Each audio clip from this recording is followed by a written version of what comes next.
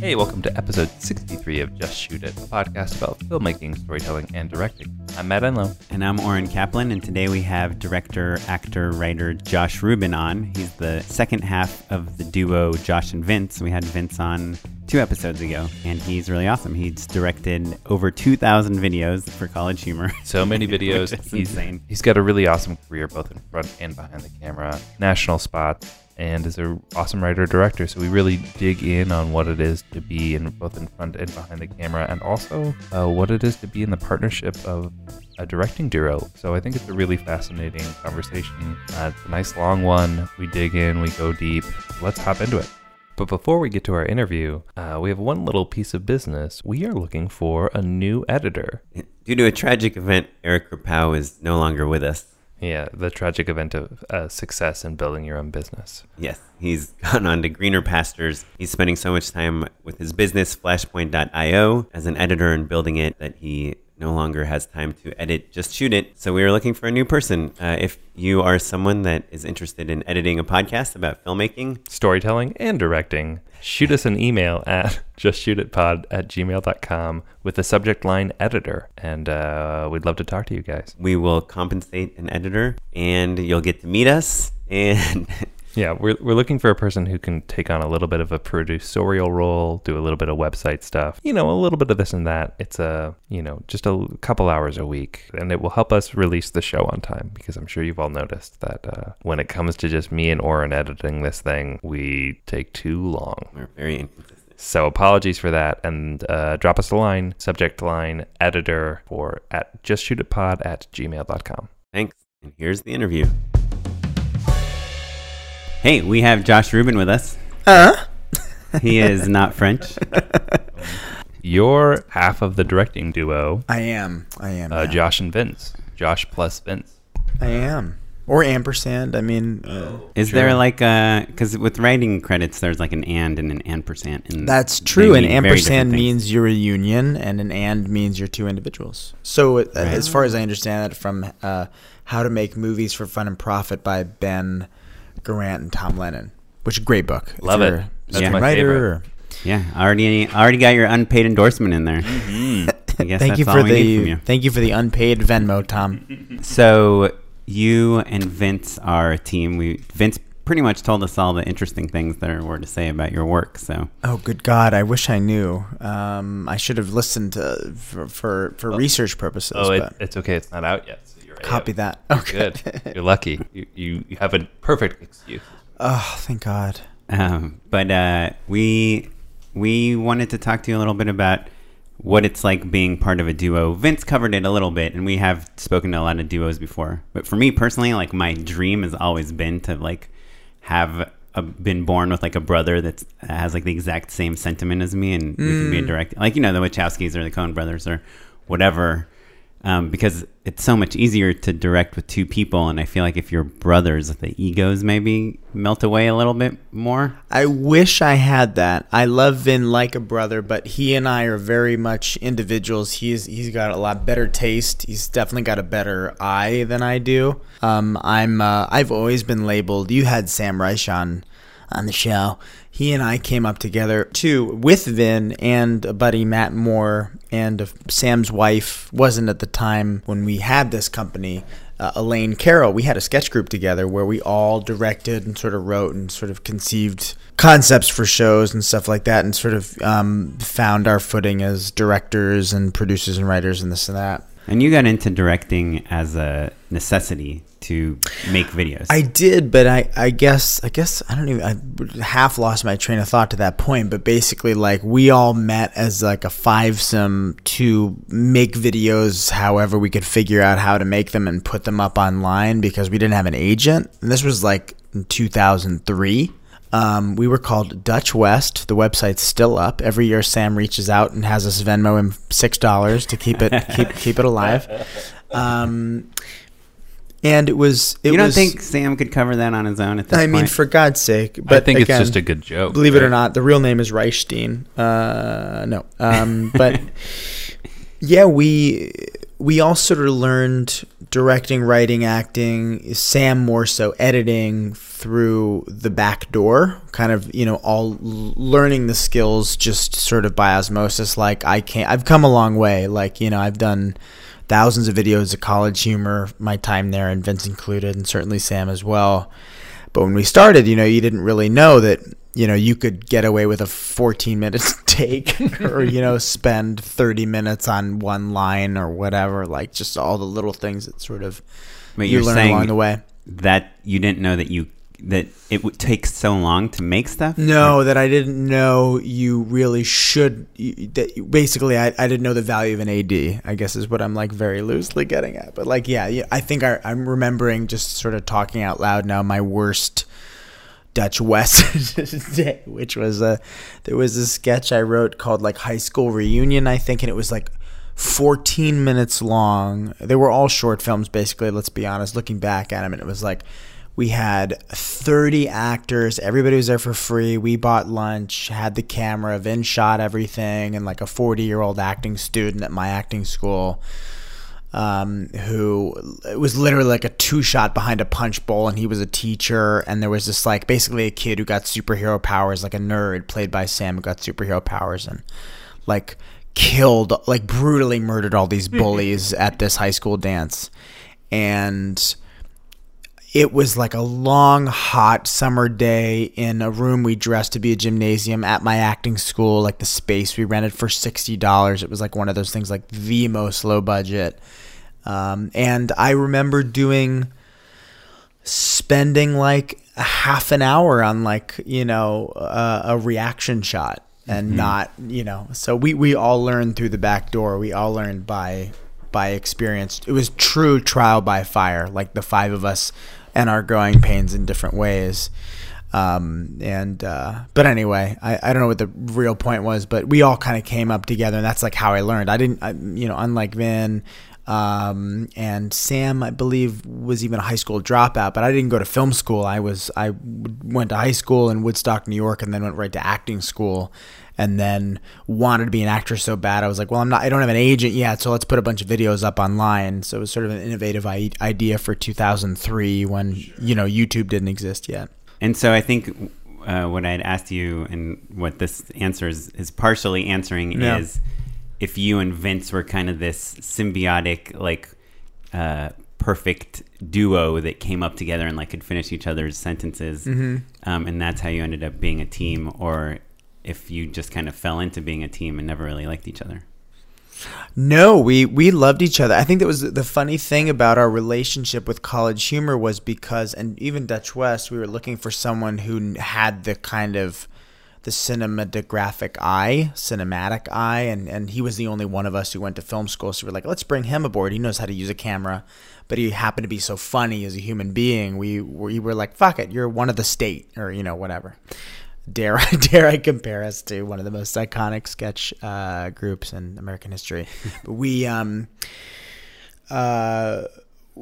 because of our relationship pre-College Humor, my relationship with Vin was, you're more technically proficient, and I, am obsessed with Robin Williams. So let me just, make everybody do a line reading like World According to Garp or whatever it was. So at College Humor, I was asked to come aboard by Sam once they got the College Humor show, which was a very short-lived, 6 to 8 episode run on the MTV on MTV.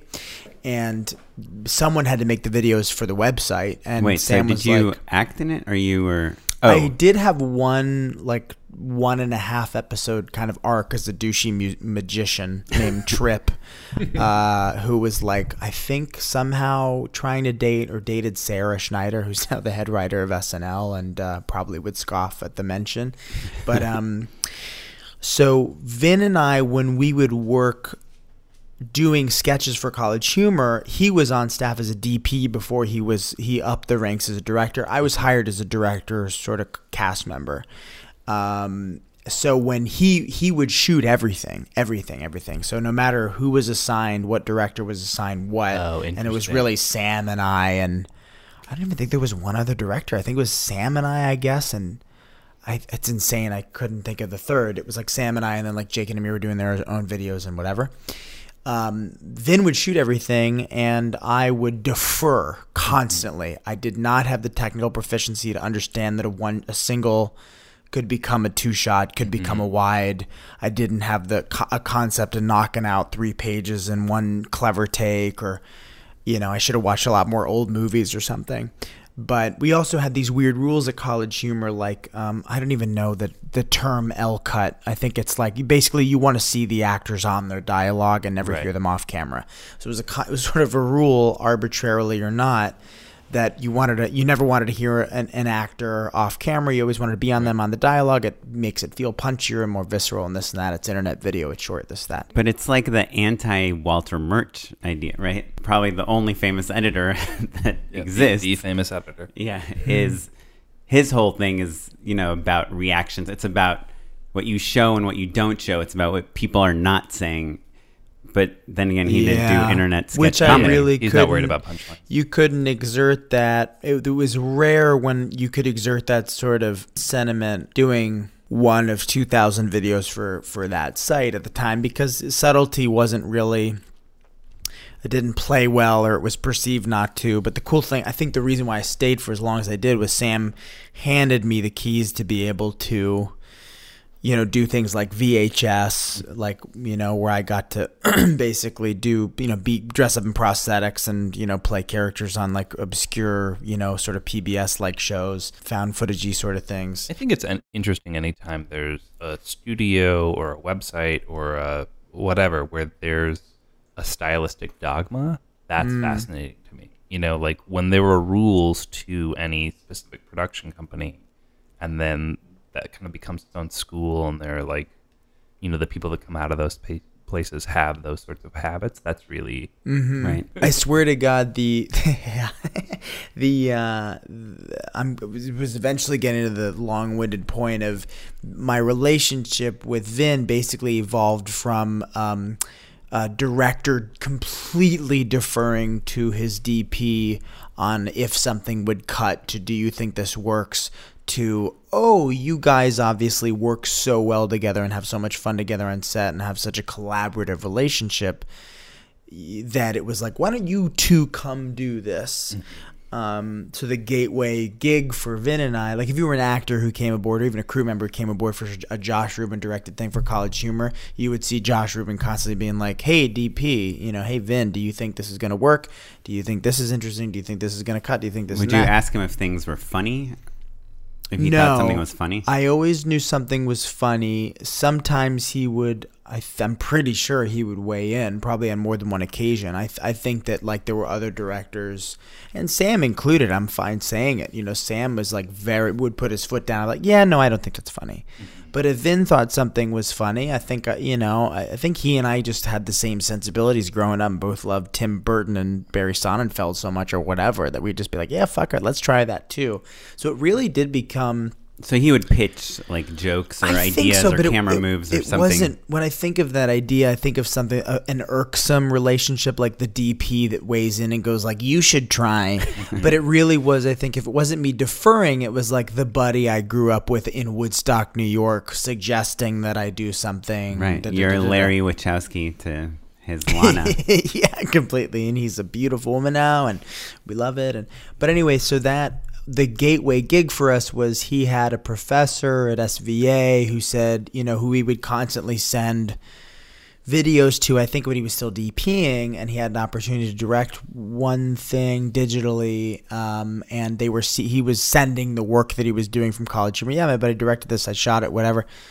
We phrased it like we were being very collaborative, and either way it was somehow like, why don't you come do this, come direct this like local tri-state area Time Warner cable commercial.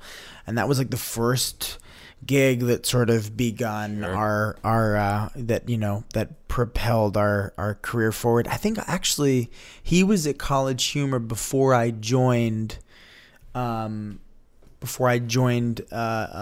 full time, and we directed our first commercial together before I joined. So we were already doing, like, we'd done our first quote unquote duo gig together. I'm almost positive of it, before I joined.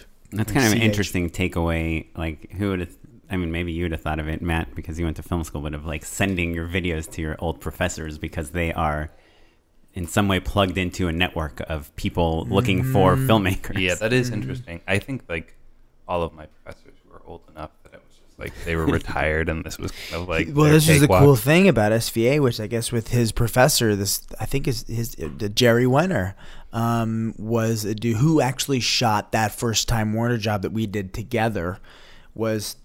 He was still a working DP who was Vin's professor, who was like, I have a connect to this thing. Would you be interested in coming aboard? Because obviously you're doing more interesting stuff on your own and this and that and the other thing. And he had that was amazing. I didn't go to college, but he had that incredible relationship you only hear about so rarely, where you like give a shit to share your work with a professor who you've already graduated, from and don't need to necessarily continue sharing or carrying on a relationship with. So that's how it evolved. But I feel like, I don't know about you, Matt, but I know for me personally, a lot of my opportunities came from me sending my videos to people that I knew. Or, I mean, nowadays you put them on Facebook or something, but before that was kind of like the big thing to do. Yeah, I would email, like, I literally had like a 500-person email list or something. For sure. And I'd say, hey, everyone, check out this video. And that's how I got like the Adam Films gig. That's how I got, the Disney people found out about me. So it's like that stuff is. I remember Adam so Films, important. by the way. Did you do anything I might know from Adam Films? Was it Probably connected to Viacom Comedy Central at the time? Yeah, it was with Peter Ignacio. Do you know him? Oh, He was yeah. kind of the guy. And I think Matt worked there right after I just did a short show. I worked there during the Dutch West time, actually. Yeah, shorts. Tina must have been your connect. Yeah, right? Santa Romano. Yeah, she's great. Totally unrelated. If you smell something really bad, it's my dog farting. It's not. Oh, I me. haven't yet, but I Dog farting on the can't way. wait. Well, so And thank you. just to generalize this conversation a little bit more, this might be a weird question, but what do you guys think is the responsibility of a director? Like, what's a director's job? Because, you bringing up this thing that you're deferring to Vin on set, and how to frame things, where to shoot things, what shot to do, how to pace things, or continuity. Right, as a dude who did not go to film school Right. and made videos with his friends to start, yeah. But it is kind of an interesting thing because I don't know about you guys, but I didn't actually learn what a director was responsible for. I still kind of don't really know. Overall, or rather, it's always evolving. It kind of depends on who's doing the job. My overall kind of opinion is like, if you make a video and it's good, then the director did a good job. And if it's bad, then the director did a bad job. True. And it's kind of like the president is responsible for job growth and, gas prices and war, Everything because the director, so it's like whether you hire a DP that like does everything for you or you micromanage the DP, it doesn't matter. You're just responsible for what the DP does. This is maybe a defensive answer, but I always say that the director is the guardian of the creative of the product. So like it's your job to defend it from bad taste or poor composition or like slashing a budget in the wrong way. It's kind of all of those things all at once. And I guess, again, like I said, that's maybe too negative of a stance on it, but to me, you're just the person whose only job is to make sure that the creative is good. And everyone else has another sort of priority that they're coming at it from. Right. Like obviously, I don't know, look at a Woody Allen or something that has, the best casts in his movie ever assembled, but he barely talks to his actors, And does that mean he's not directing, just always interesting to me how being a director, like the actual responsibility of a director is so vague. Yeah. It is. It's like, it reminds me of not doing an extracurricular thing, but you could look at it like, I love SNL. You think of those hosts that have really killed it doing SNL, and in a way, the host sort of guides the creative for that week, because it's like, well, they're going to associate how well that show did based on that. Sure. They're going to compare it to Tom Hanks. Tom Hanks has hosted, 50 times or something. And people talk about how, well, when Trump came, he was in 3 sketches and he only wore a suit and he was just talking to camera and he wasn't, making eye contact or taking any risks and playing a dude in a suit. Or playing himself or whatever it was. No characters. But Tom Hanks, people talk about how Tom Hanks would had the same responsibility, the same 6 days, the same whatever responsibility billing on the show, number of advertisements, whatever. But he would be there till 3 o'clock in the morning, 4 nights a week, with his sleeves rolled up, rather than leaving after 2 o'clock in the afternoon to go to Mar-a-Lago or eat oysters or whatever it is. Not to compare it to what our president's doing now. He's great, Zig Heil. But he, but I equate, without being able to necessarily fully articulate it, because I think you guys already did a pretty good job of that. Is driving home the creative or the show to make it the best it can be. I look back at my CH days as like, oh, I know I'm always going to be directing something every week, 3 times a week, maybe even 4, and completely taking it for granted. I mean, I used to direct music videos like, well, I know I'm going to do 4 scenes that look like this, and one will be green, and one will be a girl and a guy fighting in slow motion, and one will be, you know what I mean? Sure. Like, one will be all coverage of them singing a camera in front of a white screen, and the 4th will be on the street. And literally thinking like, oh, we'll find it in the edit, rather than being like, oh, this music video is an excuse to make a short film, which is what now I'm sort of going like, oh, anything I do, I'd be so excited to take on, to take on an opportunity similar to when Go 90 was like, we have money to do 5 shorts about da-da-da-da-da, or when you guys have done a mini series, even if it's something for Disney or something branded or this or that. Now I look at it even more seriously than I did. I took it for granted back then. I really cut my teeth, but now I'm kind of like, oh, no, this is really, each time is an opportunity when someone, just like acting, like what Philip Seymour Hoffman said about acting, every time you even go in an audition, it's an opportunity to, it's your moment, everyone's staring at you, kill it. You can either kill it or you could just like, you know, fart it out like the dog in the room and throw it away. Yeah, it's totally evolved, and now I definitely look at it more seriously. But I'm also speaking as a guy who like was handed the responsibility of directing 3 videos a week on the biggest comedy website on, you know, the internet, whatever, next to Funny or Die, in 2000, from 2005 to 2013. Yeah, I think all 3 of us have been in those situations where we have to make multiple videos a week. Yeah. And did take it for granted. And it's like, just like you're saying, like this, we had so much work to do that we would not worry about stuff too much. And we would be like, yeah, this is the slow motion fight. We're going to do pillows, talk to the art department. You got like feathers that will float slowly. Okay, great. And then we'd shoot it. Now it's like every single project, because I don't know about you guys, but you know, I'm probably directing like once or twice a month. You know, it's like, each thing is a big deal, and you have to fight so much harder to get the job. And once you get the job, you have the obligation to do what you sold them that you would do. It's no longer like directing by instinct. It's more directing by like over analyzing every decision and then being sad that you don't have all the resources you want. It's a weird kind of transition, you know. And yeah, I mean, I think some of it is also like, you know, your point about like, oh, just knowing there's going to be another video in a week or in 2 days or whatever it is. You know, I think that's a real gift. But maybe as we're getting a little older, you kind of are looking at all those videos and, you know, there's a handful of videos that are like A+, like great videos that you've done. But I think like when I look at my own work, there's plenty of stuff that people love and have plenty of views and all that stuff. But like, is there the one that I'm like, yep, that's my baby? No. And when I had that realization, I was like, why not? You know, why didn't I make sure that one of these was the thing that I was as proud of as I could be? And so this year in particular has been one where I've been just trying to like put that extra oomph back into it in a way that I would have killed for any of those opportunities when I was younger. Sorry, let's pause for 1 second. Josh is good at talking. Oh, fabulous. So, you know, so we just talked about how you and Vin kind of got started as a duo. You were directing so many things. He was shooting, and you guys realized that you guys were kind of the yin and yang of like, you know, the technical side and the performance side of directing.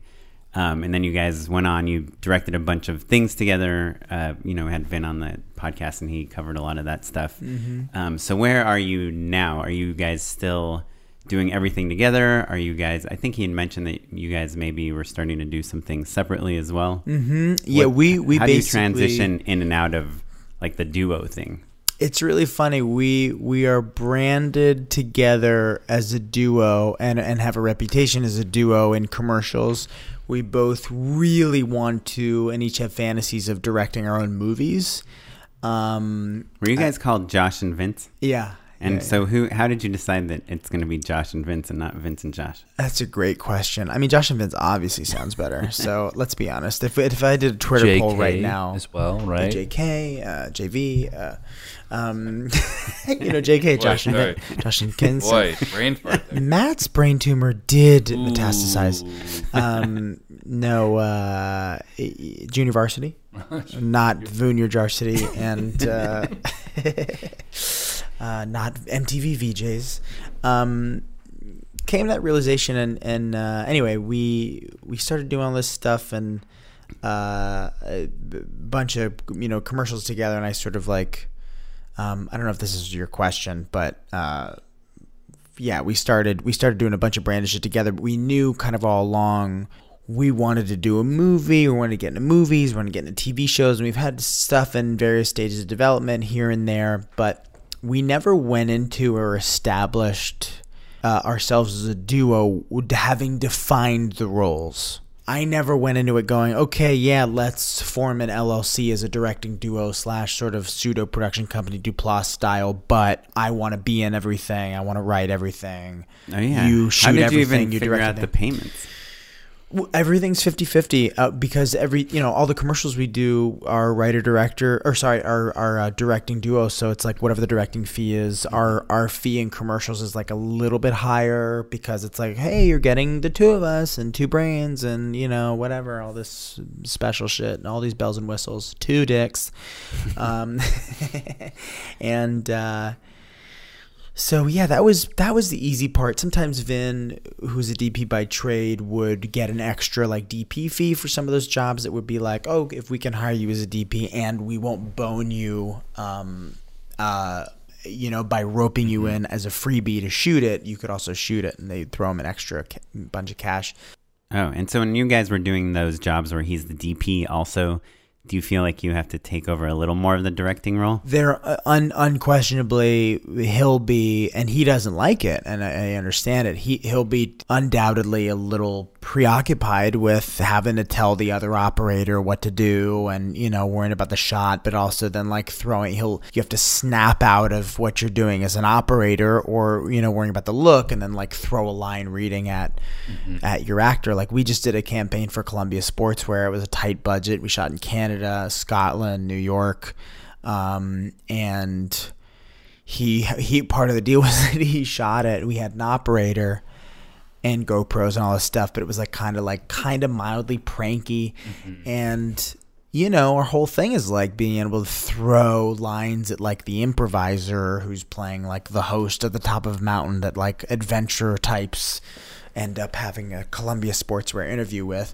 and he's shooting. He's like, "Oh yeah, let me throw you a line." So he doesn't like that. I wouldn't like it either if I had to pull some technical double duty. It was, great for me because just like for him, it's the same thing. Like you just focusing on okay, yeah, the shot looks stable, but also let me make sure it's the funniest it's going to be. So yeah, it's not like once more, we were a little soft, and also like a nightmare. Reverse that, blah blah blah. Yeah, I've done. When I started out, I would shoot a lot of my own stuff, and I operated like a lot of DPs operate their own stuff.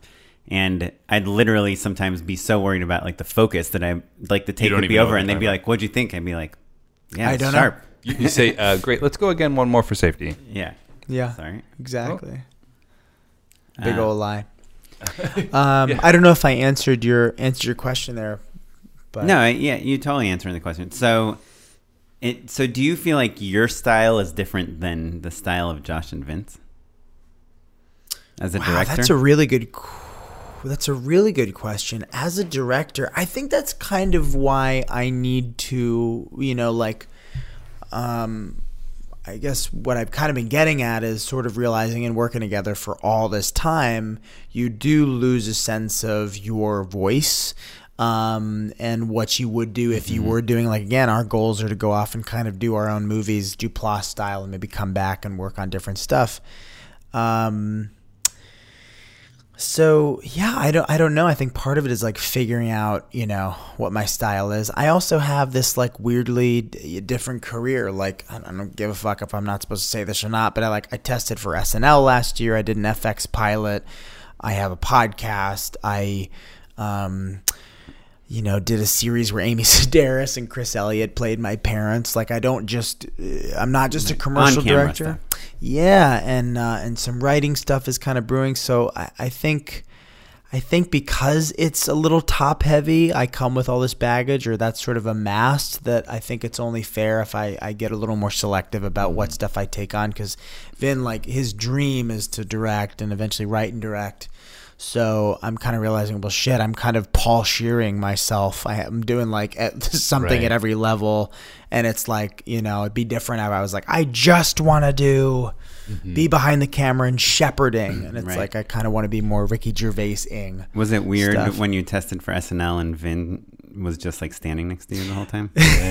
Well, he wouldn't have been allowed to come in 8H, but he that was the funny thing, is like, just like when I came up with Sam, everybody always like, well, Josh will be, and that's a frustrating thing you hear, throughout my career. It's been like, well, obviously Josh is going to be on SNL, or, well, obviously Josh is not going to last very long with the four of us because he's going to be da-da-da-da-da. So all of them, everyone throughout the course of my career has always been like, well, you're obviously going to be, this like weird thing, which, you eventually get to the point where, like, my mom, it started with my mom. I feel like, well, Josh is obviously going to be the next Jim Carrey. Sure, right. And now I'm 33. To be fair, like, you pan over and you're like tap dancing with the dog, right? Like, your energy is like very apparent. Yeah. It's I was saying this when we were offline or whatever, but I do have, it's a weird thing to have, and this is part of what's been, I guess, cool about moving to LA when I've been in New York for 15 years and my directing partner's still there, is like, part of moving to LA beyond my girlfriend being out here, or her family being out here, and us being like, okay, yes, we are going to get out there. Finally getting out here is like, yeah, it's sort of this like weird rebrand time, but I'm this dude who does have that brain and thrives that way and can't just do that one thing and needs to also, I don't know, exercise. So it's a weird fucking thing. Was your move to LA partially as an actor to have more acting opportunities? Yeah, I've known for 8 years. Rosa Salazar, who is like now in like Maze Runner movies, told me in Night Owls. And Night Owls, exactly. Yes. We had the directors on this. Did you really? Podcast. There's a duo who did it. Yeah. Vince and Josh. Kins and Mosh. No, Seth and Charles. I went to college with them. No shit. Seth was in my wedding. No shit. Old buddy. Yeah. Tried to get him out. Their first table read was in my apartment. No shit. I really want to see that movie. It's on Netflix. Check it out. Fucking A, dudes. Yeah. Be honest. Good. Good. I really good in that sort of like you feel relief, like, oh, thank God I don't have to lie. Yeah. You know what I mean? Yeah, like oh, they did it. That's they did it. That's a good feeling. Because look, man, it's a movie. Not to go on a tangent, but it's a movie about two characters in a single location. Yeah, dude, that's nar. Yeah, man. Yeah. We've seen plenty of bad movies with that exact cocktail. Yeah. Ooh. Anyway, I need to watch it. It's on Netflix streaming right now. Mm-hmm. Yeah. Rosa was one of those people who 7 years ago, she was along with people like Thomas Middleditch were some of the first people I used to direct in college humor sketches, and everyone would go, oh my God, they're going to blow up, and they did. But she was one of those people who was like, motherfucker, you have to be out in LA. What are you doing in New York? And I was always, well, I don't yet have $30,000 in Verizon commercial money in my checking account, so I can't. Did it bother you that people told you you should move to LA? It didn't, I think, which is a problem because there was a piece of it that did, but I'm also like, I wasn't much of a risk taker. I was a little bit of a homebody. I was like, oh, I'm comfortable here, and my college humor videos are comfy, and I have UCB, and I have all these like little creature comforts. I really should come out and sort of stuck it out and, bartended at Rustic Inn or something and just sort of gotten to the point that all my buddies did, where they got out here, and skyrocketed. But on the flip side of that, what's interesting is as a writer, director, actor, I've done now 2,000 videos of College Humor, at least 60 commercials, network, tri-state area, local, this, that, digital. Are you serious about the 2,000 number? Oh, yeah. I could send you an archive. Well, it's really, when Vin and I do our talks, we say 2,000 videos. It's probably more like 2,000 between the two of us. But for me, between directing, writing, and acting, it amasses to probably close to 2,000. Between even beyond. So think about like 7 years at College Humor plus above average Vimeo acting and directing 101 series stuff to Upworthy super deluxe web series. I mean, it's like I started in 2003 making videos, period, and then that went to CH, and then it like turned into directing. So it's just like across the board, but I still feel like uneducated in a weird way, and sort of I don't know, like I haven't fully like kicked my own ass, but maybe I don't really believe in myself that I have, the skills that I need to be as good as I am. Like, Ridley Scott, who's like, I've had every problem you can imagine. You see Covenant. I was going back to the thing about like being a little divided in terms of like being in front of the camera and behind the camera and all that stuff. Do you wonder if maybe, I think that our generation, we kind of all came up doing a bunch of different jobs all at once because of the internet, right? You could, and so no one stopped you from saying like, hey Josh, like you shouldn't star in a video and also write it and also direct it, and your best friend should, I wonder if that multi-hyphenate, like Predator plus sort of mentality that we kind of grew up with, in a way is kind of shooting ourselves in the foot, and now we realize, we need to specialize and really pick what we want to do. I think it's so funny, guys. I had a conversation today with a dude who I love, who came up in the College Humor circuit sort of as a shooter, editor, director, did some branded videos. He is a one-man production company. And I can't mention, I probably shouldn't sell him out, but I'll tell you after. But he does, he has a drone, shoots shit, everything looks great, has directed stuff from Jake and Amir to bullshit branded stuff to beyond, Vogue, whatever. And he called me today. He's like, I really like this sort of pivot you're doing where you sort of said, I'm gonna be really specific about what I take on as a commercial director, even if it's with a partner, so that I can focus on writing and directing, or writing, acting, and directing what I want to be doing, which is what I've been doing, or I'm like beginning to do. How did he know that you were pivoting? Is this something you put like on Facebook? I very openly talk about it because it's also like, again, last year doing all these things were top heavy to directing Lucky Charms commercials. The SNL stuff, the pilot, the digital series, doing an indie movie. It's like, well, shit, I can't just call myself, when I introduce myself to your mom, I'll say I'm a director because she can probably wrap her head around it and won't argue about how you make money or whatever. I think when you have these kind of epiphanies and want to make these big life decisions, I think it's super helpful to tell everyone about it, because it's like a mood board. Yeah, sure. Then they'll hold you responsible for it.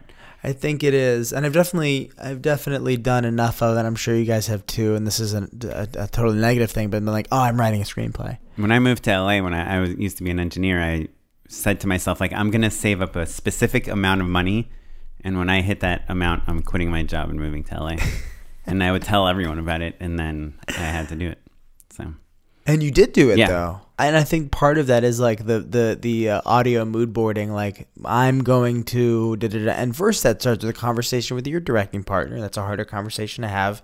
Hey, I need to be focusing on less of the 9 things. Because that's another thing, is like, I do 9 things, and one of them pays my rent more than the other things. And another thing makes me the happiest, and another thing is something that makes me mentally zen, and another thing, yada, yada, yada. So you kind of need to go like, okay, come on, let's pare down. Right. You also recognize, the people you're working with or who are around you, my partner included, what their strengths are, that they're doing things that aren't really in your wheelhouse, and that's okay. And they should have those strengths and be able to go off and do whatever they're going to do and not feel any resentment about it. So it was about kind of me going like, all right, yeah, I'm going to put the 3 things I really want to do or the 2 things I really want to do on the mood board. So right now I'm retrofitting, and this is what I'm putting it in ink right now, audio ink, by saying it out loud on a podcast. We're stamping it. I'm going to retrofit a Duplass style genre-bending micro-budget movie that is a vehicle for myself in 3 different ways. And it's probably, hey, who knows? It might be stinky as hell. Hopefully I'll be back on someday promoting it. But I'm like, I'm going to write something for me that's a true vehicle for myself. Jim Cummings style. Thunder wrote it, but stretch it out. He's been on the podcast. Previous guest. Really? No shit. There's a dude who couldn't get an image out of his head, obviously a song out of his head, and was like, I'm going to do this. And it's carving a career for himself. So I had this obscure vision, and I'm gonna execute it, and it could be a total mess. But it's one of those things where it's like, well, that's going to help with this. It's going to help with that. It's no skin off my back, hopefully financially, if I do the Kickstarter thing or whatever else. I haven't yet done that. Yep. So, yeah, I've just got to go down that road. You directed a movie. Yeah. Yeah. How was that slog? Was it a slog? Was it fun? No, it's probably the most satisfying thing I've ever done. But, it's like summer camp. Yeah. That's what I mean, I'm looking forward to that. But I think there's a piece of me that's like, you get to that age, I look back to bring everything full circle, like me kind of going like, thinking of those conversations you had. Why didn't you go to LA? All the ghosts like flying past your head. Like, why didn't you go to LA? Why are you directing Lucky Charms commercials when you should be doing this? I've amassed now this toolkit of skills where if there were 30 people in this living room, I could, without my heart beating completely out of my chest, I could confidently tell them what I wanted out of each scene and how I wanted it to look. And I know what a vignette is and whatever else. And I now know the difference between a prime and a zoom. It took long enough. And the language of editing and this and that. So it's like this interesting thing of like, I've been a little resentful about, why aren't I, Chris Lilly yet? But I've like come out of the end of the tunnel, so to speak, having amassed this sort of set of skills. Give me back my daughter, taken. Liam Neeson style. Do you worry that you are putting a lot on this one project? It's like more of a general question. I'm always scared, and I guess, calling back to what we were talking about earlier, where we were like directing 3 things a week. We didn't care how each thing came out, and some of them were pretty awesome. Yeah, now more eggs are in the basket. Yeah, now it's like, I don't know if I should do this. It's kind of similar to this other movie that came out 5 years ago. I'm a little concerned that the idea will transpire, or I think it's too obscure. It's almost like an art film. It's like almost too obscure. But that someone will kind of do something similar, and like then like there'll be 2 alien movies at the same time. Right. And it's a volcano movie. Yeah, it's like the Dante's Peak of Twisters. Volcano. Exactly, the Twisters and Sharknadoes of the world. No one ever made a Sharknado when it wasn't Sharknado. But I'm not too worried about it. It's also like I'm looking at it like I don't know what this is going to be. I probably should be thinking bigger because your first film is a big deal and blah, blah, blah, blah, blah, blah, blah. But I think my advice to anyone who would ask me, I have this idea and this vision, and should I be nervous and this and that? I feel like my advice to, a student or a first-time filmmaker, if they were to sort of be in my position and maybe more of an amateur, I'd be like, look, you have a vision for it, even Tangerine was shot on iPhones. Sure. You know what I mean? It's just like, right. Then it was also like his 7th movie. Yeah, there you go. Yeah, I think your first movie is important if it's your breakout, but like if you look at even was it Barry Jenkins? Medicine for Melancholy. Yes. Was a breakout. That movie's no Moonlight for sure, but if you look at like the following, Christopher Nolan, like again good, but like not a huge deal. It wasn't until Memento that like he really broke. I think it's just like that first movie that breaks is the one that people really regard as your first movie. Mm-hmm. Like, how many of us have seen Damien Chazelle's first movie? That's the park bench one. Oh, Guy and Madeline. Exactly. he did a feature before Whiplash? Before Whiplash. I thought he only did the short and then the Yeah. movie. So who cares, right? Yeah, girl. I don't know. I wish I could have that attitude about every project, which is like, hopefully it's good. If not, Yeah. I'll go on to the next one. But when you're starting to ask people for money, that's when you have to really convince yourself that this is like worth putting money into. That's a funny thing. Yeah. I mean, I don't know if this is too fatalistic, but I know it's going to look and feel and taste X way, and I know that I can at least get it to a certain quality level, a certain price point, and I thank God for having that amassing of tools in my toolkit over all this sort of not these resentful years, but these like slogging years of doing various levels of production and solving problems on set, and I think there's a reason for that. So I'm confident in that. I'm ready for it. I also, I mean, I'm saying this is like someone who only has like 62 pages of what eventually should be 85, and then I have to get into what I'm most freaked out about, and I'll probably end up talking to Dean Peterson about this, who does low budget movies that are so fucking quality and great, is entrusting a producer and a DP and finding someone who'll do it for the day rate they'll do it for, and being like, I hope you're a fan of me. Would you be down to be a producer and also come and give me your lenses and also come and do this and that and points? I don't know how the points work, and I got to form an LLC, but fuck it. Let's go to summer camp in Margaretville and whatever. So that I'm more freaked out about finding the ragtag crew who's going to do it. I don't want to underpay anybody too drastically, at least for like a tiny movie, but I want to make sure people have a good time, that they're compensated fairly, brothers, and that they believe in it. That's an interesting thing to think of DPs as, folks who have to do, who should get on board with the script, like Drew Daniels, who I had dinner with like a few weeks ago, who shot Thunder Road, and he was like, yeah, I'm a DP, I'm a pro, I'm reading scripts right now and deciding what to dedicate my next 3 months to, because I'm going to be shooting 3 months of X and Y's vision. It's a serious thing. Do you know about a movie called The Overnight? Yeah. It's with Adam Scott? Adam Scott Yeah. and Jason Schwartzman. The dude who did Creep did that.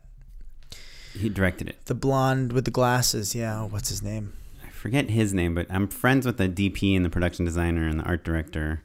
And, they all they shot it all in one house in Silver Lake. It was actually Adam Carolla's house. How funny. That's that really he had just moved out of. I love that. So it was empty, and they got to, fill the whole thing up. Every single person on the crew, from PA to DP and everyone in between, was paid $100 a day, and they got points based on kind of their position. Yeah. But even the PAs got points. They made it for like $100,000, and they sold it for like $5 million or something. Wow, that's so. killer. Even I know the art director ended up making like $20,000 or something. Yeah. That's awesome. I think the DP and the production designer like twice that much. Yeah.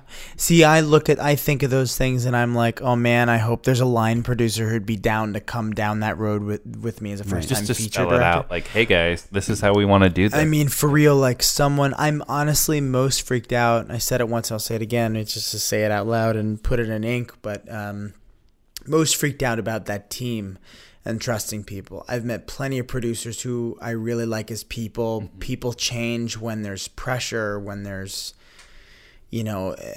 a crew of 6, when there's ego, when there's, that's a really spooky thing. When you said a crew of 6, it made my heart skip a beat.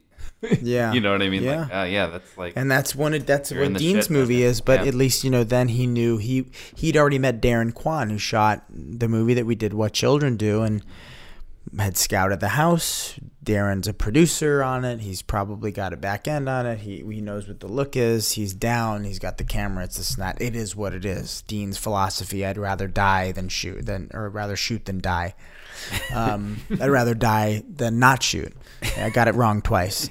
I'd rather die than not shoot. And so I have to find those people. There are people that I love to death, and there's also people that I know are so talented that probably won't come aboard, or I'm guessing won't. My dad would be like, why are you guessing? You never know until you ask. And then there's folks who like, I know would kill themselves for me, but might not be as talented as I selfishly want. And there's all these kind of questions you go through. But these are all good problems to have. You get to that point once you've, I don't know. Well, again, it's kind of you put in your 2,000 videos. It's the 10,000 hours of filmmaking. For real. I'm like, I wonder if I'm like more freaked out about finding out that the producer is like lazy than like having to fire that person or on your little $50,000 movie. You know what I mean? It's you know, it's funny. We haven't really talked about firing people ever on the show. Really? And yeah, I don't think so.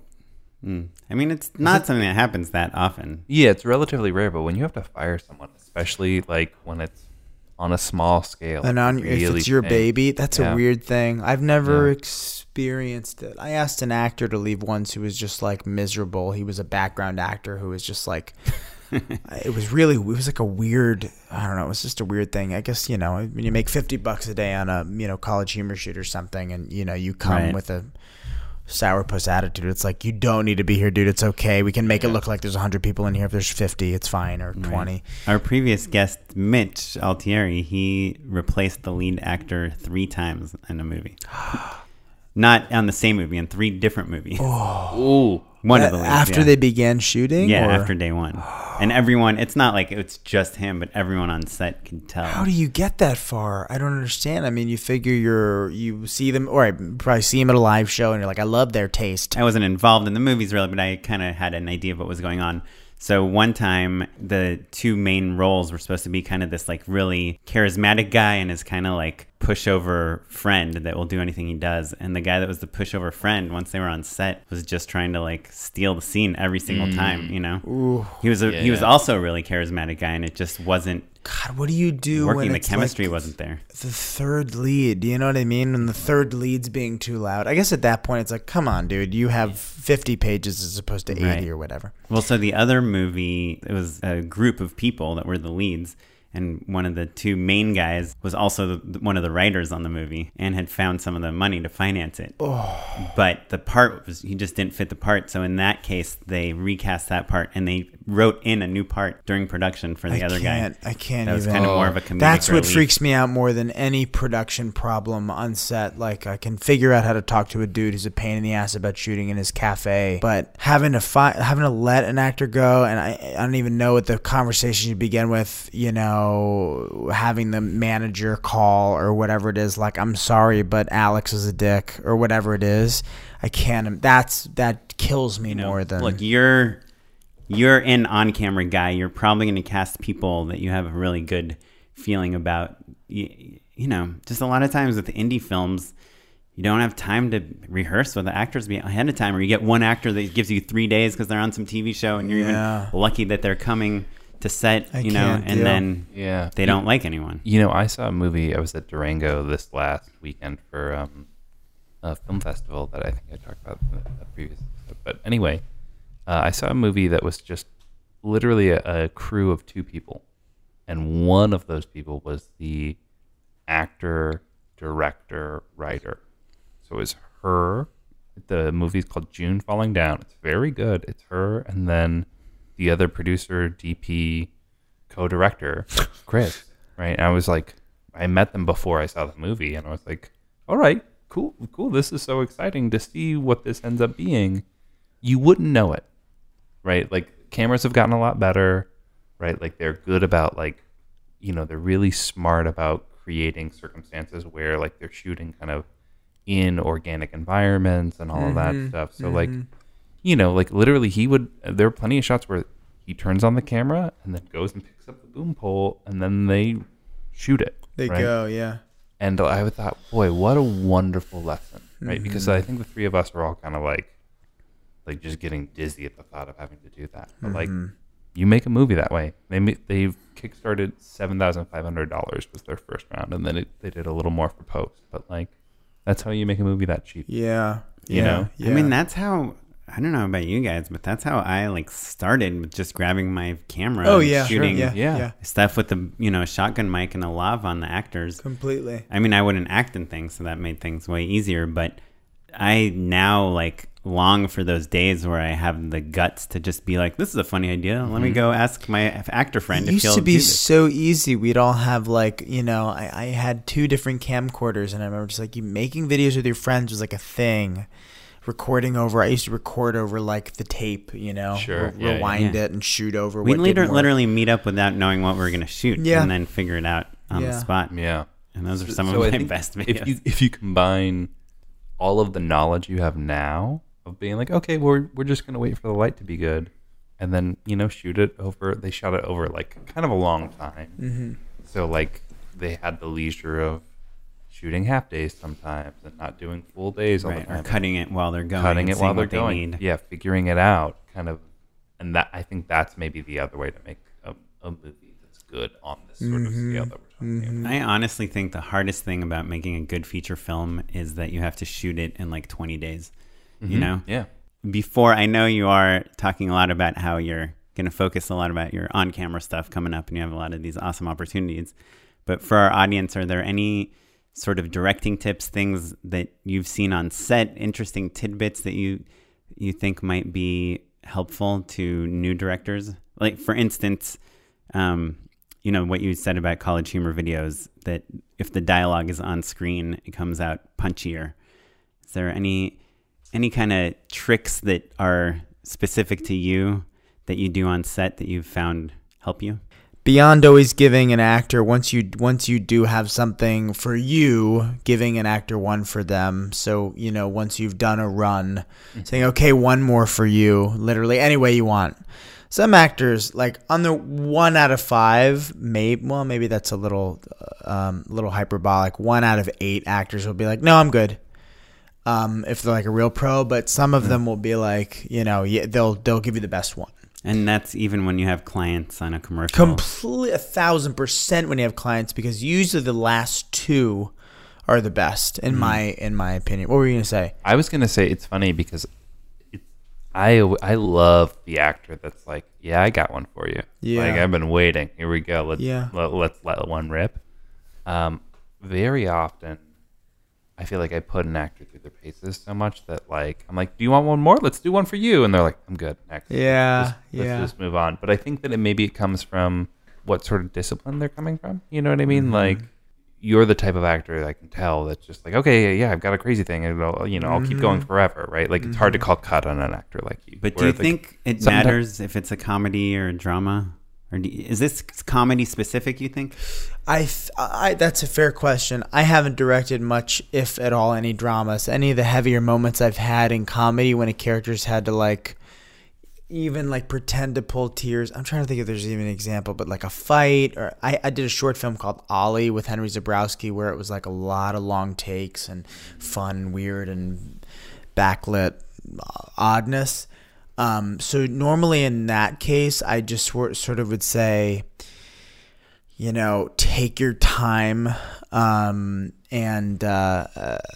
There was a phrase in acting school that I do not say this to actors, but I love that it was said to me. So I kind of I at least like to think this way. I've never said it out loud, but dare to bore was such a great thing in improv. It was like, I dare you to just fucking bore us. Like, take your time, take all the time, doesn't matter. Because me as an actor, I don't want to hear this light, so we really have to, and now, and you better hurry up. Are you serious? That sounds like an impression of me. I mean, it's been me too. Like, I've reached the end of my rope so many times at the end of most shoots that I've done, like when my voice is hoarse and I've yelled and said, okay guys, please, can we? And all I really ever want is like, dude, you have the floor. You have the floor. Do what you want. Some people need to be told what to do. I've run the gamut from micromanaging and getting reprimanded for it because I'm so excited to be there and like I know it's going to look better if you hold the phone in your left hand for me. And also it's going to be funnier if you like look out at the horizon rather than if we don't see your eyes. Seeing eyes is important.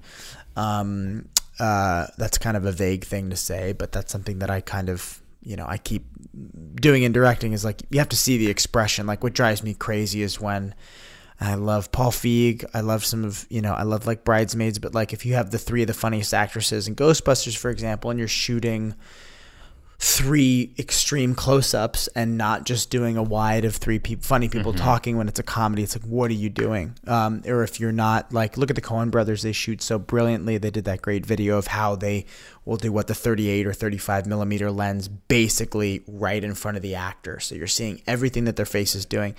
You know, if you only see 1.5 eyes, which is such a funny thing to say, or you're shooting 3/4 profile shots in comedy, it's like such a waste to me. It just feels like such a wasted opportunity. You're laughing on stage because of physical comedy. You're laughing at the best comedies because you're seeing their funny fucking faces. It'd be a horrible wasted opportunity if you weren't fully dead on to George Basil's face. When you're shooting George Basil or Mary Holland or Jermaine Fowler or whatever, like these great comedic actors, if you're on people like that, dead on, you're not missing anything. Right. Those people, also in comedy, you're hiring people who often will make you laugh, you know, reading the phone book. You put the camera on them and let them do their thing, but you got to know how to cover them, and that's something that it took me a bit to learn too. Yeah, so Josh, those tidbits are awesome. By the way, if you think of any other ones, feel free to email us. If you're like on set and you're like, oh, I just realized, like, I always do, like, you know, a close up and then a closer up or something. Well, you touched on yours, Matt, but what's yours? Your trick or tidbit. I'm curious what your boys' are. You kind of piggybacked on mine, so right? What are your go-tos? Just out of total curiosity. Go-tos. I'll have people shake it out too, and I'll like wiggle with them. You know, I'll be like when you're like, yeah, well, everyone's in their heads right now. Especially if it's a crew that I work with. Like, I've got kind of a crew that I work with pretty regularly. I'll be like, shake it out, and everyone will do a little wiggle, and it shows that, like, we are all in solidarity. We're all gonna look real stupid together, and I do believe that you kind of get a little looser. Is that at the end of the day when everybody's kind of in their head, or is that just kind of like it's like when we're in a take that's like not going great. Yeah. That's a weird one for sure. I like that though. You know, but yeah. And then you get people like wiggling on set. It's just like, hey, everyone, we're having fun on this one. You know? Yeah. I would never do that. I would want to do that. Just say shake it out for me. Shake it out. Can you shake it out, please? Thanks. Okay, and let's move on. Guys, the light's going down. I would, for me, like something that happens, I mean, we've said this on the podcast a million times, but like I'll have this shot list and a storyboard with like this blocking that looks amazing, and then we'll get to set and just the actors don't feel like it feels natural. So something I do a lot when like a line's not working or blocking's not working. I mean, it's so obvious. I'm sure everyone does this, but I just say to the actor, I'm like, hey, that you're doing awesome, but I feel like we can find like something a little better and more natural here. Like, how would you do this, you know, in real life? Like, don't worry about where the light is, don't worry where the camera is, don't worry how the set is. Just like, what do you think you would do in this situation? Like a lot of times they're like, I don't think I would like walk anywhere. I'd probably just stand here and say this. And then I'd be like, well, what if it like, you know, you're running late somewhere? Like, would you start, like I try to, because, you know, a lot of times people just standing in place is like boring. So you're trying to motivate movement, but you don't want them to move just because you want it to be cool for the shot. You want it to feel real. So, I mean, I do have a lot of conversations on set with actors when things aren't feeling right about like what would you know? What would you really, you know, it's funny, not to open a can of worms, but I went to acting school. I didn't go to college. And the 2-year program was run by Mike Nichols. He was one of 3 teachers. So Mike would come in once a week for 3 hours. When he wasn't shooting, like some classes would get totally boned because he'd be doing, like back when I was there, Angels in America. But he would talk about everything with him was just say the words and don't get caught trying to be funny. That's a big one that I love. And I usually will bring it up. Like, don't let me catch you trying to be funny. Like, don't do like such a visual eye flutter or whatever. It was a lot of like, well, okay, but what would really happen? And even if you watch down to like Wolf, like if you watch Jack Nicholson turning into a werewolf in Micah Nichols' Wolf, it really is kind of like weirdly like, what would happen if a guy really did have that, and he was like how he would change sexually, what would happen to his, you know, to his audio, you know, his to his sonic abilities and what he could smell and his attitude at the office, like pissing on someone's shoes to mark his territory to piss people off or whatever. It was this weird kind of down to those random movies, even The Birdcage, you know, when Robin Williams and Nathan Lane are like talking on the picnic bench about splitting about alimony or whatever it is. It was like, God, it just feels like what would really happen. And that was really valuable. And there's a dude who's like did fucking Spam-A-Lot barefoot in the park, you know, his own revolutionary improv stuff with Elaine May. I feel like that's where bad writing really stands out. Completely. Where like the actors and you as the director literally cannot figure out why anyone would do this.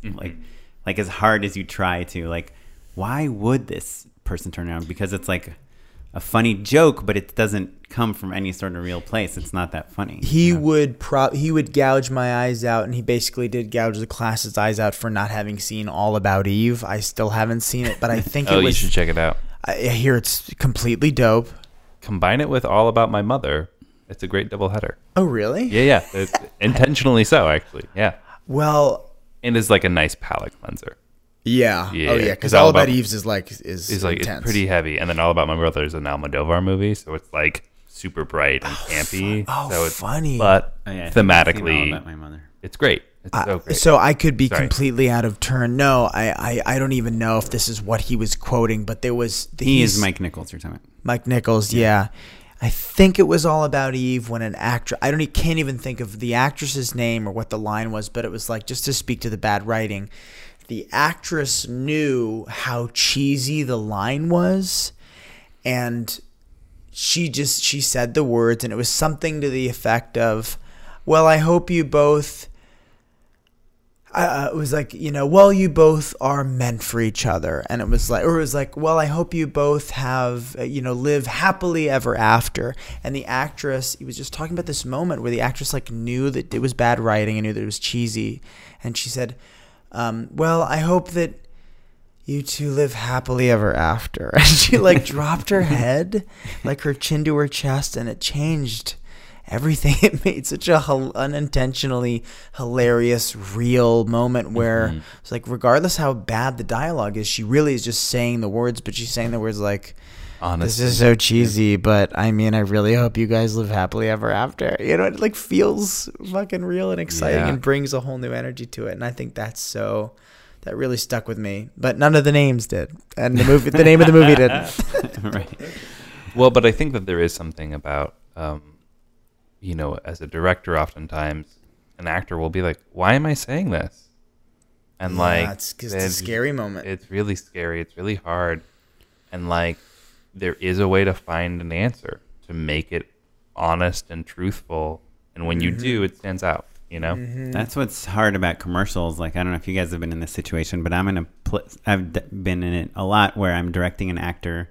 I feel like we do a few takes. I feel like it's really good. We've changed things a little bit to make it feel natural to them. And then the client is like, no, like they need to say it like this. And then I'll be like, but that doesn't really feel natural. Nuggets. No one would say that. And they're like, well, that's what we want. So I had an actor who unfortunately has a reputation of being a total asshole, but who, the client was a bit of a douchebag and didn't really have a sense of humor, but was like, I want him to say it this way, but wouldn't deliver it to him. And we all knew that if I had told him, or Vin and I were the middlemen to deliver the fact that, hey, John, can you say it this way? And he completely lost his mind. But even when it's you and you're, that is a tricky thing with being a middleman. You really are a middleman for the client on set, and you're just like, okay, can you try an option where you say happily ever and you don't say the word after? And honestly, it was like, that was how bad the note was. Right. And of course, he's going to freak out because he has a reputation, or she has a reputation. And you find yourself in these situations where you're like, I mean, honestly, you two should figure it out. Or you try and take this diplomatic, what you should do is take this diplomatic, bridging out where you're like, well, because you get cut off in your mind, or I don't know. Whatever. I did this spot where I told the actor, I was like, look, I think I love what you're doing. It's perfect. It's exactly what I want. The client has like a very specific idea of something that, that he's the creative director at the agency. He had a very specific way he thought this line should be read. Do you mind if I bring him over here and have him tell you Yep, it, and you we have just do to do one it. take where you Yeah. just kind of do it the way You gotta he's do- saying it. You got to You do know, that. but I just need to make sure the actor knows I'm on their side, you know? Yeah. But I also don't want them to do it in a way where they're like, ugh, Mm-hmm. you know, because you can see that on camera when someone is You saying better something. know as an actor going into a commercial that you're there to be a robot. You're there to be a puppet. You're not there to. There's no ego. You're not doing Eugene O'Neill. Like Right. I did a fucking Beauty Rest mattress commercial. It was the only national commercial I did. I was in a bathrobe and doing like high kicks and stuff, having a bullhorn. It was fun as hell. And Hank Perlman, who founded. He founded Hungry Man, huge commercial production company. He directed it, and he does all those awesome AT&T spots with Milana Vaintrub, and he was getting notes from the client, and it was what it was, and I had to memorize a version of the monologue without the word, dog in it for the dog people, and then a version of it where it was like, okay, can you trim it down to 11 seconds? You have to be a robot, and you have to have as little ego as possible, unless there are those, I'm sure there are those shoots like when, like Gervais does a Verizon spot. Right. And I'm sure it's a very different dynamic, but they're also getting paid to, again, say the words and do it the way that they want to. And it's not, Right. My friend Avi, who's been on this podcast, he probably averages like 20 national commercials a year. He does a ton of commercials. Insane number. Yeah. And he tells me these stories. He's like, yeah, I was on set. We probably did about 85 takes of me saying like, what do you think? Just one tiny line. And he's like, and I was like, by take 40, I'm like panicking. And I'm like, what's wrong? And they're like, oh, we love it. Just do it again. Just, maybe a little faster. Yeah. Yeah. And so. And that's what you have to do, I think, to a degree as a director. You have to protect your actors on those sets. Like now I have a little bit more of an ego about it where I'm like, do you really need it? We have this option. We have this option. We have this option. I learned that bite from Vin too. I think he's, more Italian than I am, but he'll like step in and sort of be like, all right, guys, just so you know, we have this, this, and this, and this. I was one to be a little more submissive or passive about those things, but you got to also protect your actor from getting exhausted. Sure, you've got a especially if whole they're day of that, older, right? and you got a whole day of it. And yeah, it can be gnarly. Yeah. But Well, cool. Well, this was a lot of really fabulous. good tidbits. So we always do a segment at the end of our podcast where we talk about things that we currently really like, and we do not get paid for it. So this is a segment we call Unpaid Endorsements.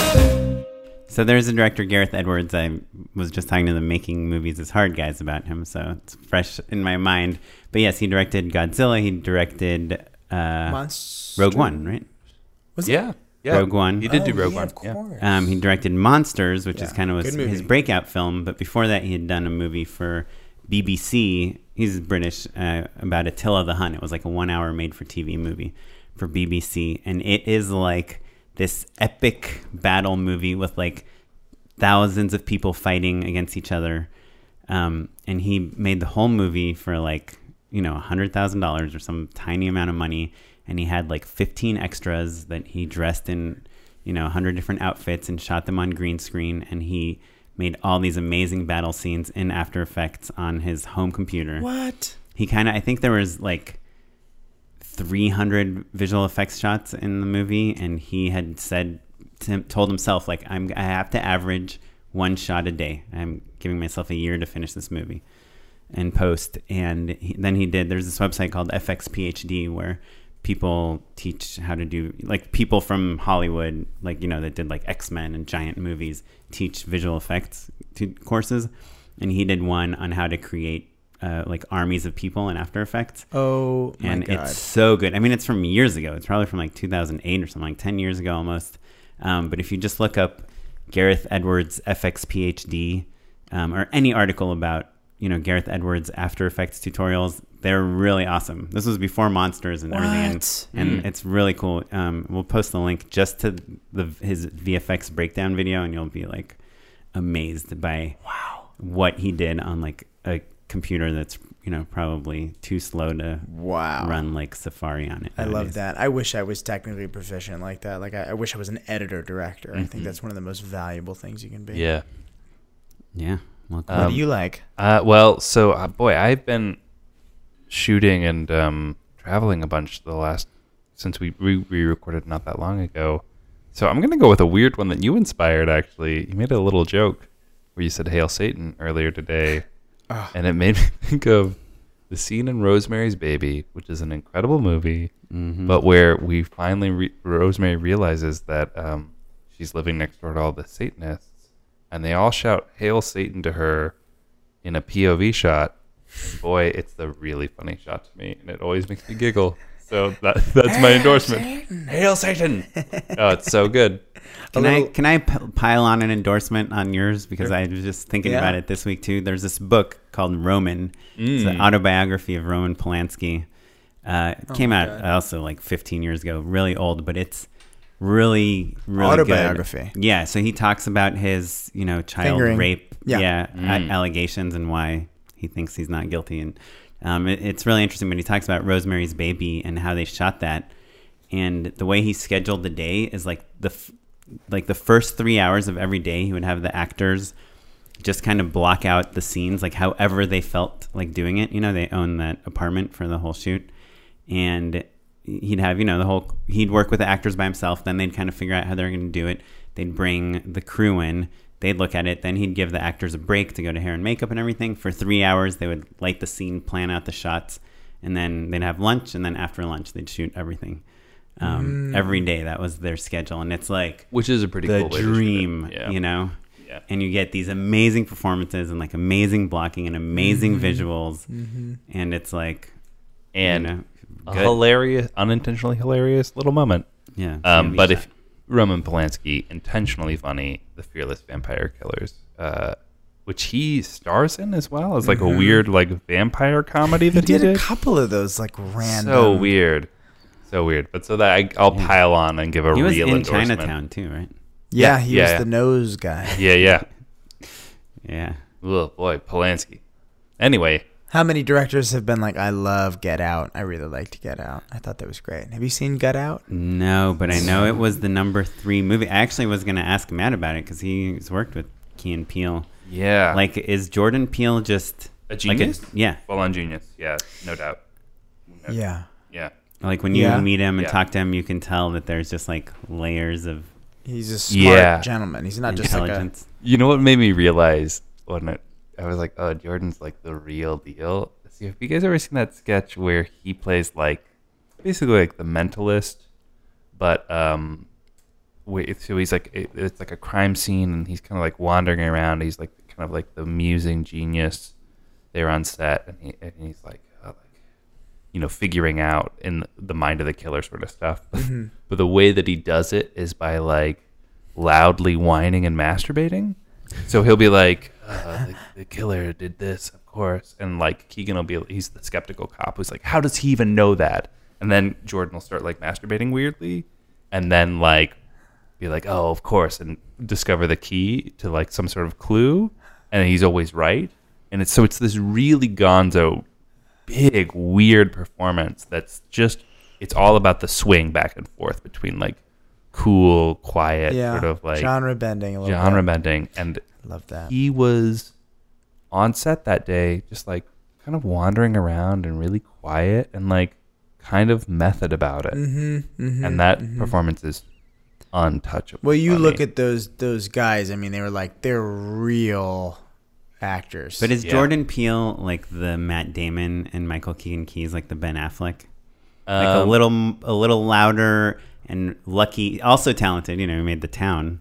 I would say Keegan is the person who made me realize that being friendly is a skill, and he is literally the best person at that I've ever seen. Yeah. Like he makes you feel like when you meet Keegan-Michael Key, you're like, oh my God, I just want to be around you all the time. You're like unbroken eye contact, you feel important and listened to, and like he like makes you feel funnier. And then, like, he does that to everyone. You see, he's like, oh, yeah, like, of course, I want to help this guy out. Yeah. Sure, whatever you need, man, So, like, they're a funny duo of, like, kind of the big people pleaser and then the guy who's, like, quiet genius, basically. So, that makes sense as a duo. Wow. I can't believe I haven't talked about that on the show. Yeah. Anyway. Well, Get Out. I really, really want to see it. So, is that your endorsement then, Josh? Is Get Out? I think it is. Yeah, it's like... Is there something beyond what we see in the trailer? Like, because I watched the trailer and I'm like, this movie looks cool, but I kind of feel like I got the whole movie from the trailer. I think there are some pleasant surprises beyond that, but they're limited.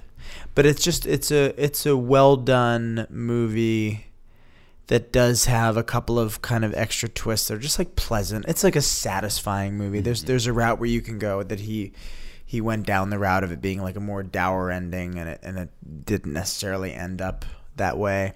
And I thought that was really cool. I just read like a really satisfying article about like the trajectory of the story, how it started from. There's like he did 40 drafts of this thing that started with like guy who's uncomfortable at a high school party to race to what it is now.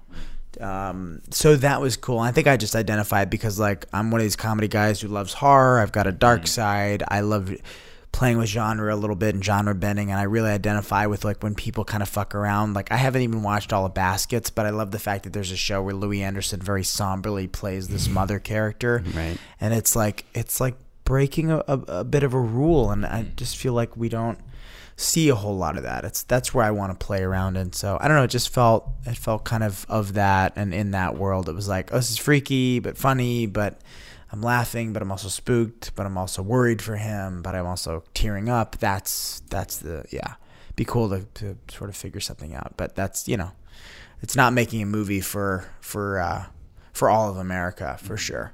Right. Which, but still, I think it's a hit. It was the number 3 movie this last weekend. Completely, yeah. Got like Completely. 99% on Rotten Tomatoes, and Yeah, Yeah, fuck that's that true. guy. Yeah, Fuck that one the dude. one dude is like, it can't be 100. I'll stop. Yeah. So stupid. Oh, come on. No, well- it's good. You guys should see it. we will. Killer. Well, thank you so much, Josh. Yeah, my pleasure. Let's go to bed. How can our listeners learn more about you? You can check out Josh Ruben on Twitter, RUBEN, and Josh Ruben Snaps on Instagram. That's where I put all my silly one character a day videos. Like today's was a character named Desperation, or at least that was the title, and it was just an Australian man for some reason grasping for do you remember this inside joke? Like, hey, I'll give you, you're my best friend if you can figure this out. What's this from? Give me back my waffle. And then just staring blankly and sort of getting sad. And that's just like, really obscure 30-second characters. That was a really good Australian accent. Thank you. Cool. Well, you can find out more about the podcast at justshootitpod.com. You can find us on Twitter at justshootitpod. I'm at Smitey Pyleg. And I'm Mr. Matt Enlow. Rate us on iTunes. That really helps us out. You can also check out Josh's podcast, The Mind House. The Mind House. There we go. Rate us all 5 stars, everyone. We really appreciate it. All 3 of us. And if you have any questions, anything you want us to talk on the show, answers, anything, let us know and we will respond. So that's it. Thanks, Josh. Thanks for having me.